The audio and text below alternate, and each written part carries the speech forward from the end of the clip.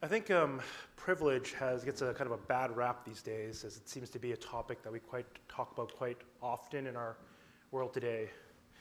However, I think that everyone is trying to give their families and their children advantages or privileges in this life so that they can focus on things that matter to them. Maybe a couple of great examples of this is that if you think about when you were growing up, how often your parents would serve you while you were studying, while you were working, because they really wanted you to study really hard. I have very vivid memories of my own mother when I would be working. The only time my mom would actually do this is actually when I'm studying, funny enough, so it kind of told you where her heart was actually at with what mattered to her. But when I was studying and focused on my studies, my mom would bring plate after plate of like vegetables and of like fruit, and basically so that I could focus on studying and not have to worry about just taking care of my basic needs. Privilege is something I think that is wonderful, advantages giving to our families, something that is, I think, universal to all parents and families, because it kind of transcends beyond these kind of political bounds, right? Like, I still see, like, I think over a couple weeks, I saw these really prominent people, both left and right, they really give all their kids all these advantages. So clearly, we all want good things for our families. And this is actually a good thing. Now, when I talk about privilege, I don't mean spoiling them. To me, these two things are not the same thing. When I talk about privileges, I talk about advantages or good things we want our families to have. And the goal of these things is oftentimes, as I said, to let them focus on matters that are important to them. Maybe it's to make them stronger. Maybe it's to allow them to gain more skill or to be more intelligent or to have some kind of competitive advantage. But the goal is so that they can focus on what is important to either you or to them. Unfortunately, one of the outcomes that can come from being privileged is being spoiled. Now, I don't think we need to describe too much about why spoiling is being bad, but let me just make an attempt at why I think, at least for myself, who has a 2-year-old daughter, why I think I'm trying to avoid spoiling her. Number one is I don't want her to be rotten. I think we've all met kids in our lives that we just thought, man, this kid, rotten to the core, really getting on my nerves. And I really don't want my kid to be that kid. We don't want our kids to be weak in this world. We don't want our kids to be foolish in this world. And we don't want them just chasing after worthless or worldly things. Now, why I tell this story about being privileged this morning is because I hope something that you've realized in your own Christian life, that you who are in Christ now as Christians have a privileged life. You've been given all these wonderful privileges in Christ, and he has given you spiritual life. Not just privileges, but he's actually taken you away from being spoiled. He's pulled you out of a rotten, hedonistic world where you were weak to sin, and now he sets you on the path of new life, true life, where you're strong in the Lord. Now, this sounds wonderful, but one of the pitfalls that Christians and the people of God have found through all time that they fall into, from Genesis to the book of Revelation, is that though this being strong in the Lord should lead us to being more like Christ, to going after what God desires, to work for God because of what he has done for us, instead, we are pulled back into the desires of the world, where these things are fleeting and worthless. It's a story almost as old as time, almost as old as man has been alive, that there is always this tension for the people of God who are both in the world but not of the world, that there's a temptation to come back to it. And as we talk about this passage this morning, as we reflect upon the ideas of this sermon, this is the main idea that I hope that we come across this morning. That we need to use our privileged life to do the will of God and not to waste it on worthless worldly things. Now let's start with verses 12 to 14 this morning. Verse 12 to 14 says this: I'm writing to you, little children, because your sins are forgiven for his name's sake. I'm writing to you, fathers, because you know him who is from the beginning. I'm writing to you, young men, because you have overcome the evil one. I am writing to you, children, because you know the Father. I write to you, fathers, because you know him who is from the beginning. I write to you, young men, because you are strong, and the word of God abides in you, and you have overcome the evil one. This passage is so interesting, and I think if you notice the way it's written a little bit different than what's about to come after it. And the reason being is because there seems to be some poetry, some rhyme, some structure here, that he's not just writing propositions of what he believes, but there actually is a poetic writing here of what John is trying to get across. And the people he's speaking to in this poem or this poetic writing are to children, to fathers, and to young men. Now, scholars throughout, probably in the last little while, have actually been kind of unsure about what to do with this section. The reason being is because why is it that John deals with these three groups of people? Right? Why does he deal with children? Maybe some children can't even read, so why does it even matter to them? Why does he deal with fathers and not mothers? Why does he deal with young men and not young men and young women? And there are lots of different reasons across the board about why what people think about this triplicate or these triple ideas, these triple people, about why John writes it this way. But I think the answer is actually more simplistic than I think most scholars make it to be. I think that, number one, when he calls people children, if you look at what he's writing, he's calling all those he's writing to his audience are all children of God. And so to me, this makes the best use or understanding of this word children. But why fathers and young men? Again, I think this answer is simple in my mind because, number one, the main audience of probably who he was writing to were these two groups of people. They were young men and fathers who were probably the main listeners as the letter was being given. Probably the first people to read these letters were these two groups of people. So that was the first reason why John addresses these two groups of people. Number two is I think that the main people who are embroiled in this conflict is fathers and young men as they kind of deal with these false teachers. If you remember way back, maybe a month ago, when we actually had one of the first lessons in the book of 1 John, I talked about the reason why John writes this letter is not just to encourage believers, but also to deal with this conflict that is happening in their body. There's a group of people that have come into the church that have talked about that they are the ones who have fellowship with God. They're the ones who are the true children. And John is talking to the people in this letter to be wary of these people. And so John is writing to fathers and young men who are embroiled in this conflict about some of the privileges that are in Christ for them. Now, oftentimes, I think there is some rightness to isolating different passages for different people. So sometimes we will talk about fathers, and these are things that fathers need to do. And these are about young men, and these are some things that young men need to do. But I think in this passage that we can take all the things that John is saying to not just apply to specific groups, but to apply to all of us as Christians today. So whether you were male or female, whether you were a mother or father, whether you were a boy or girl or man or woman, all of this has to do with us this morning. Because the immediate context for John, though it is fathers and young men, if we think about who he's writing and who this is to apply to, it's actually to apply to all Christians and everyone who calls himself a Christian. So as we talk about this passage today, don't just take these sections and be like, okay, well, this doesn't apply to me. I'm not a father. I'm not a young man. I'm not a child. These don't apply to me today. I would argue that everything that John writes here applies to every single one of us today if we are in Christ. So I just wanted to get that out of the way first. Number two, what are the privileges that we as Christians experience? The privileges that we experience are all the ones that are discussed in verses 12 to 14. And how we come about these privileges is by our faith in Jesus Christ. Now, if you're a Christian this morning, then you are God's child because you've placed your faith in Christ as your Lord and Savior. And being God's child, He has given you some of the most precious gifts through Christ.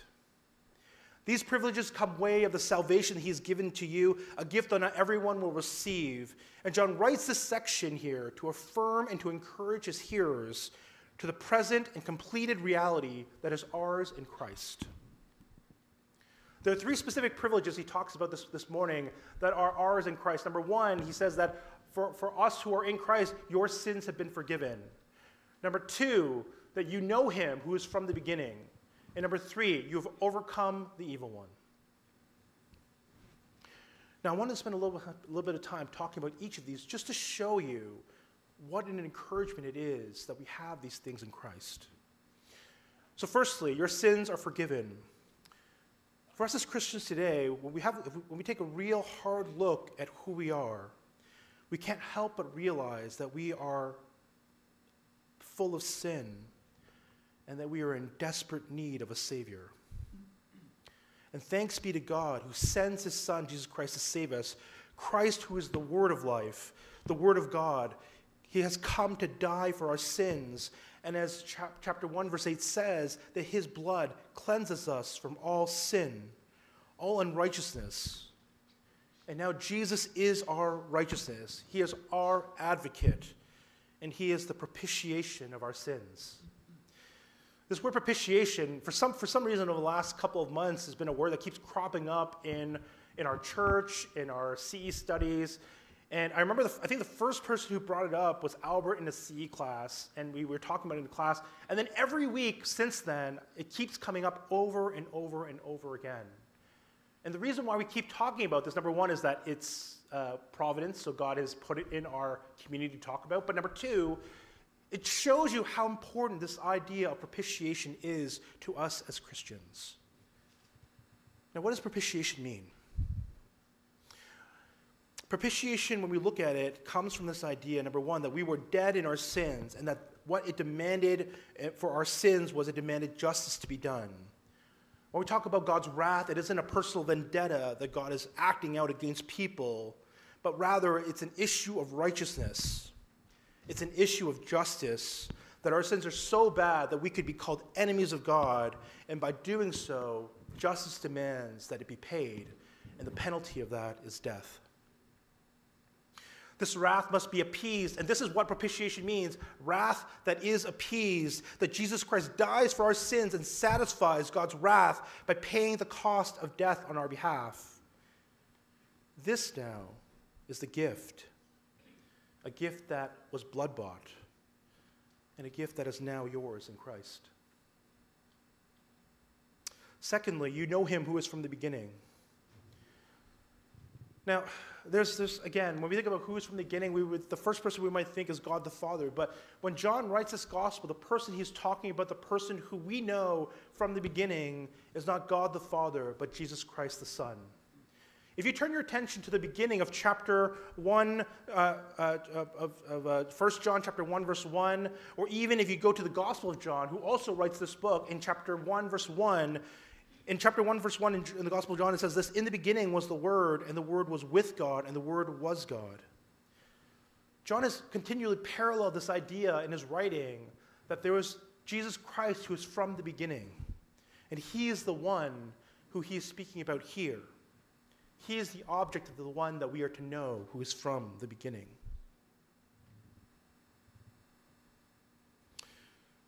Now, what do we mean by knowing? When we go on Facebook, oftentimes, you have a whole bunch of friends, right? Some of you might number your friends in the thousands. So you have like an army of friends at your disposal. But how many of them do you actually know? Now, when I say know, I don't mean do you know their profile? Do you know all the things that are on their page that basically tells you about what they're like, what their favorite foods are, where they've been, some of their pictures? What I'm really asking, and what John is really asking is, do you know this person intimately and personally? This is what Christian knowing is. This is what John means when he says that you know him.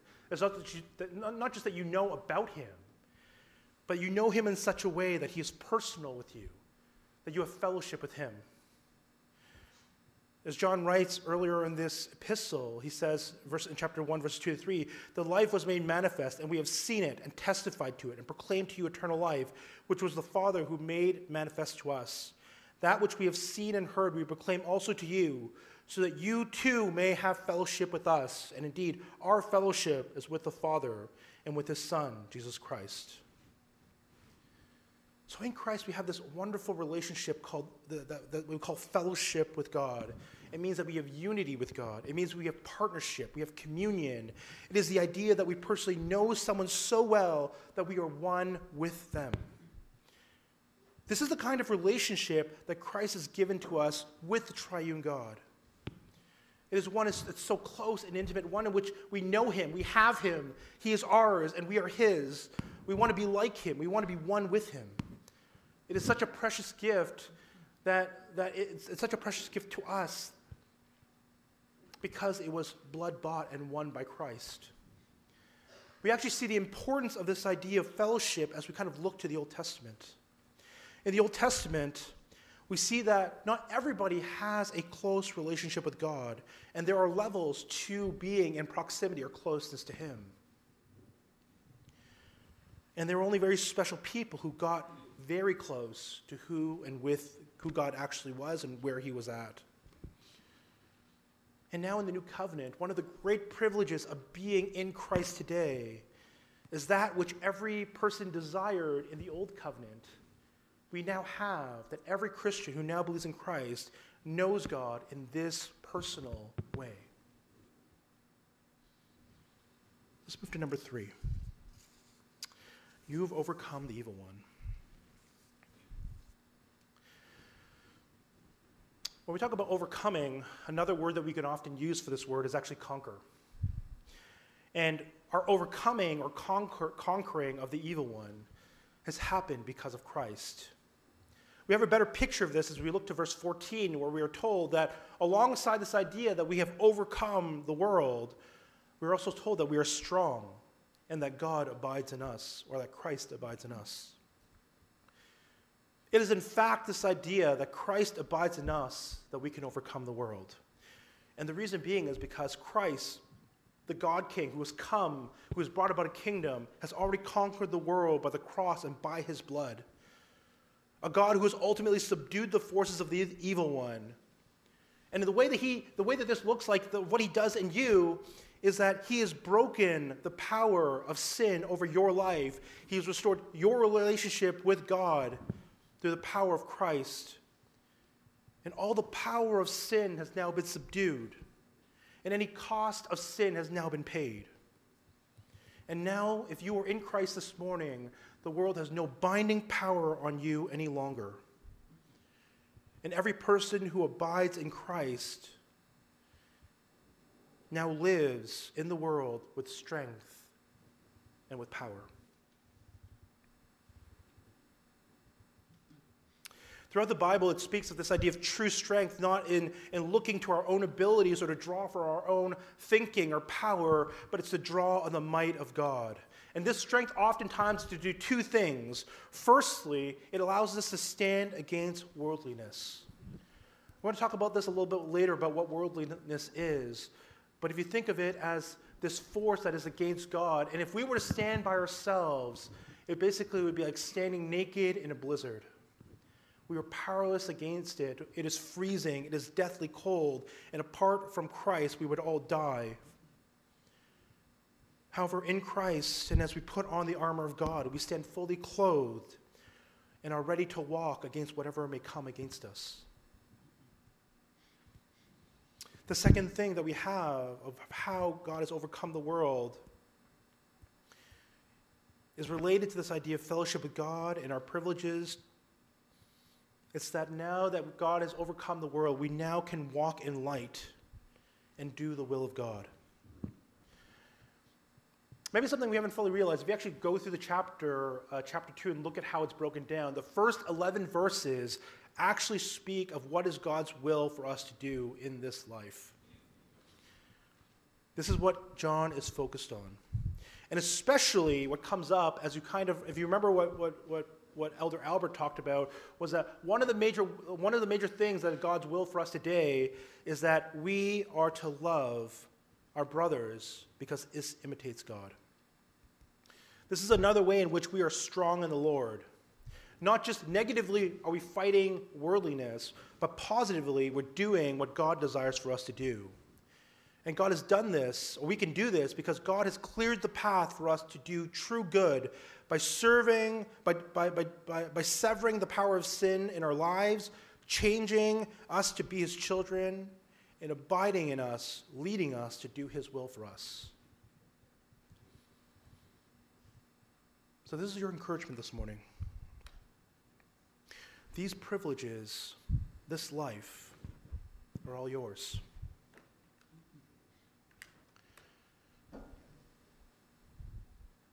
Christ has won all of these privileges on your behalf by the cross, by his blood, that you and I could live and enjoy a life with God, knowing him better, deeper, and more intimately than we ever could have apart from him. A life where sin has no power over you or I any longer, and every day is spent in worship and in bringing glory to God. This stands in stark contrast to those false teachers and false preachers who are in this church, people who have deceived themselves into believing that they have all of these wonderful advantages in Christ. However, they haven't experienced anything of the power of God in their life. But for us as Christians this morning, all of these wonderful privileges and advantages, again, are ours in Christ, not just today, but forever. And now being saved by Jesus Christ, our righteousness, we can now walk in the righteousness and abide by his will and commands. As I told you, the first 11 verses are all focused on this idea, and what he wants to show you is to encourage you about is this is the way that God is working in you. Now we can do the first 11 verses. We can walk in his will, do his will, love our brothers as we should. This is our encouragement. This is our spiritual life. This is the greatest outcome, the greatest good, what matters to Christ. And it is wonderful and pleasing and gives us great hope in the world. But we have to ask ourselves a question here. When you think of what we've just talked about and your experiences of being a child of God, are they closer to what it looks like for false teachers? Or does your life parody more what it is called to live like, as John talks about here in this passage? These two groups are vastly different from one another. For the Christian, we are moved by the work of Christ in our lives, and it spurs us to action and to follow God's will. For the second group, the false teachers, they think that they have fellowship with God, but nothing about what God has done in their lives spurs them to action. Which one are we? We all agree for the first one part, right? We agree that God is doing work, we're in fellowship with God. What about the second part? I've been deeply burdened by this question over this last couple weeks. And it's not just about this question about are we doing God's will that has enamored me, but this question about directly, and this is the immediate idea of John, is are we actually practicing the new commandment that Elder Albert preached about a couple weeks ago?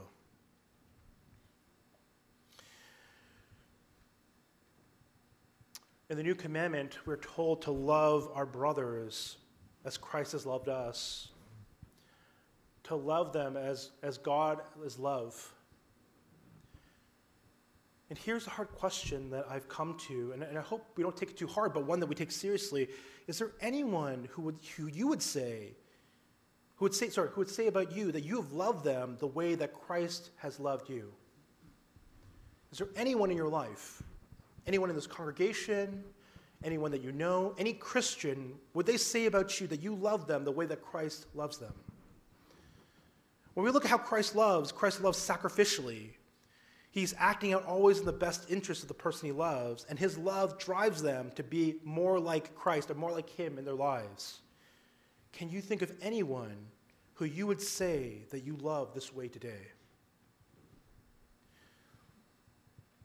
You know, as I've met many Christians, this is not just a question that we as here at CGC have to face, that we're the only ones inundated with this problem of wondering what love looks like, but it's a unanimous issue that the entire church faces of what or how should we love. But just because everybody faces this problem doesn't mean that we shouldn't change, because one of the key issues that John has against his opponents is that they say that they walk with God, but they do not love others as they should. It's not just what they believe is wrong, it's what they love is wrong. Who they love is wrong. How they love is wrong. And so, again, I ask the question, is our love more like the false teachers, where we say that we have fellowship with God, but have not loved those around us as we should? Or are we actually fully encouraged by the life and privileges that God has given to us, and we are moved to action, moved to love because of that? I know for me, as I talk about this passage, this describes me at one point. There's a time that I said that I would love, but I was so angry at people all the time. I was angry at my small group. I was angry at my church. Now, to be fair, this is not this church. This is a different church. And I remember just praying really hard, what is wrong with these people? Why can't they just get it? And you know what came out of that praying? Was this haunting realization that it wasn't the people or my small group or my church that first they had to change. It was me. It wasn't the fact that they had failed to love first. The problem is that I failed to love them.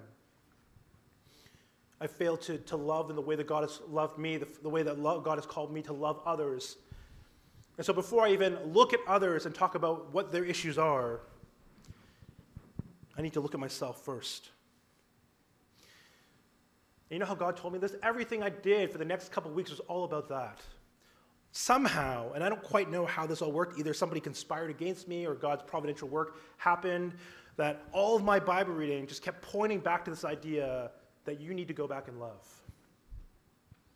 Every conversation I would have with people came back to this idea to not look outwardly, but first to do my part in loving others as I should. And all of the rest of my prayers this week just kept giving me this impression that love was the first thing I needed to pursue. And what I realized was my calling is not a prophet over the church, dispensing judgment upon them. My calling and yours today is to love and to do the will of God, especially in loving the family as God as He has loved us.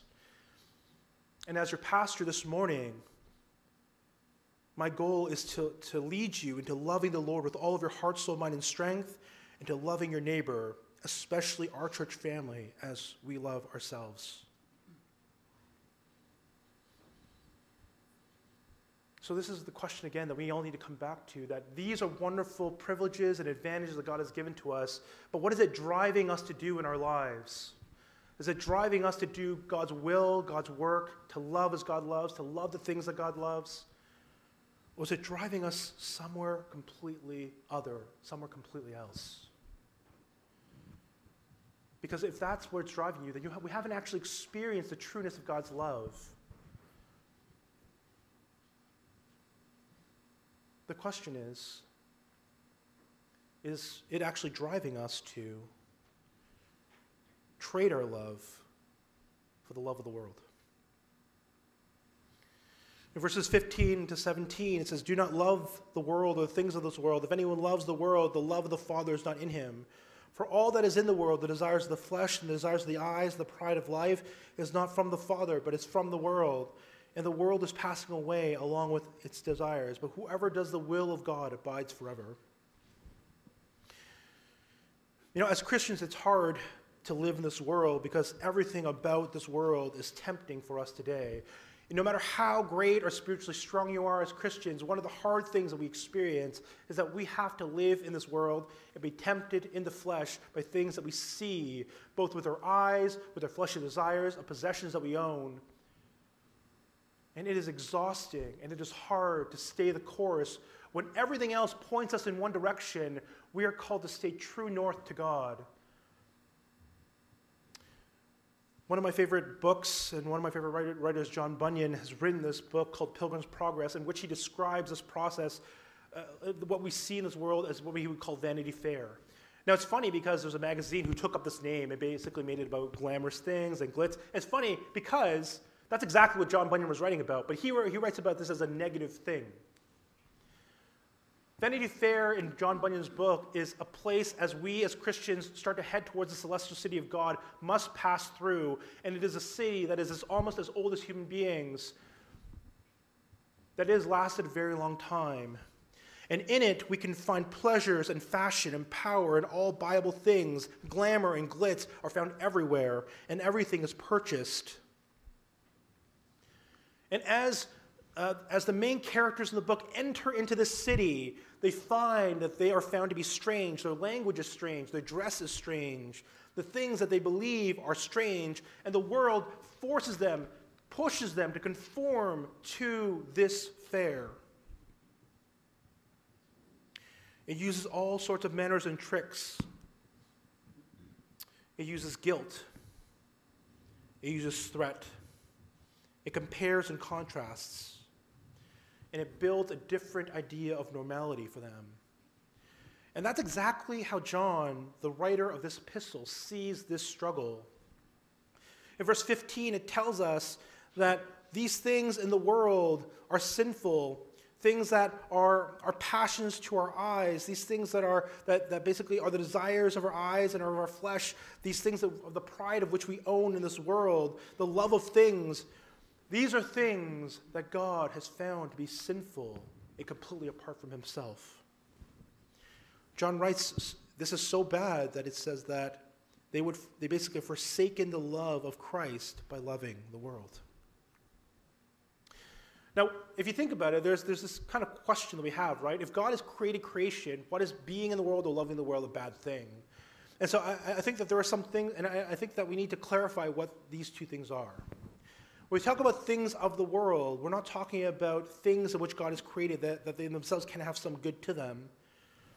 And some examples of that are things in the world are like marriage and knowledge in the world. These things in themselves are not sinful. But when the Bible talks about this idea of worldliness, it's talking about what are the values of this world? What are the systems in this world?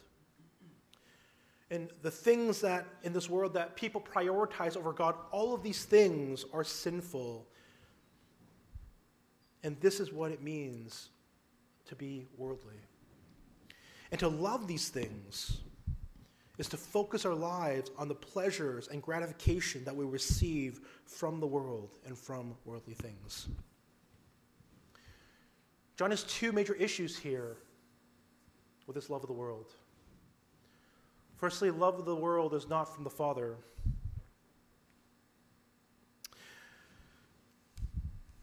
When we think about the love of God and the things that God has called us to love and the love that we have for the world, these are two contrary things. Firstly, because the love of the Father leads us to demean the things of the world or demean these temporal things of the world and make them as lesser and to focus more on earthly, eternal and permanent things. And imagine if you were describing two people and how you love each of them, and it's the exact opposite. So imagine if you're describing a person A, and this is a person you like, so you describe him this way, that I like this person because he tells me the truth, that they love me sacrificially, and they freed me from my addictions and selfishness. And then suddenly you have this second person where you say, I love the way that this person loves themselves.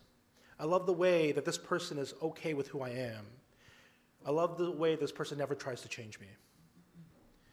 It's funny because I've actually heard these two statements said about two different people from one person. But to me, and I think to us here, these are contrary truths. How can you say you love this about this person, but it's completely the opposite of how you love this other person? I think that we would say this person doesn't know what he loves. And if you're a Christian this morning, it's impossible for you to love both the world and to love God. Because these two ideas represent two very different ideals and beliefs about truth. Where for Christ, it is the true things to love.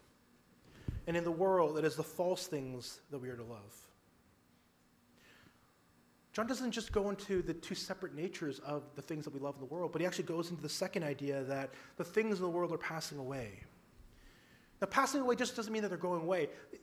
This idea actually conjures up more hard ideas. It basically says that this world is in darkness. It is doomed. It is a place that God's judgment will soon be passed. And so for we as Christians, how can we love these things which God seems as things that must be judged, things that he finds are sinful and evil, that are completely disconnected from him? How can we love these things? And so this is John's conclusion. You cannot love the world and love God. The love of the Father is not in you if you love this world.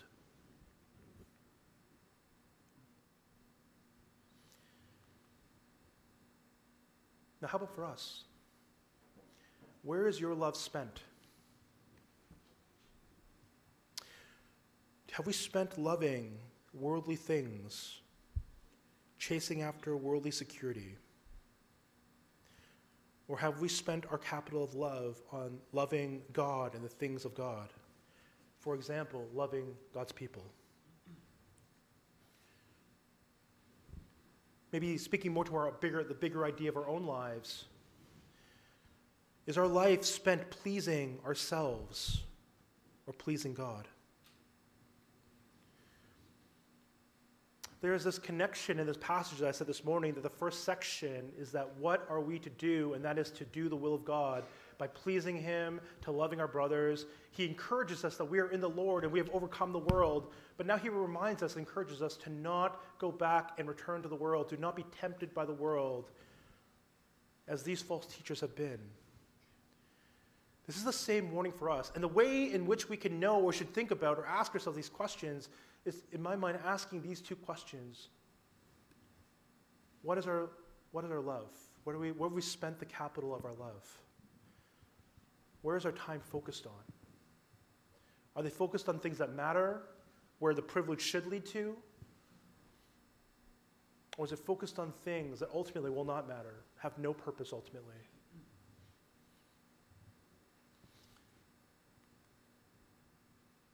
Let me conclude.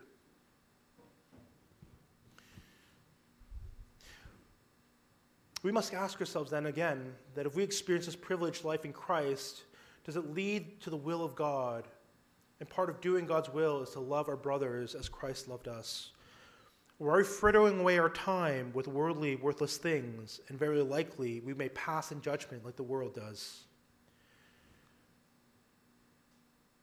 If you struggle this morning with this question, you can ask the questions which we've asked, but you also must realize that we can only serve one master, as Matthew 6:24 tells us. Either we serve money or we serve God. Either you hate the one and love the other, or you will be devoted to the one and despise the other. And so my hope is for all of us this morning, as we reflect on this passage, let's reflect on which one we serve, which one we love, and where our time is focused on. Thank you very much. At this point in time, I'm going to call the worship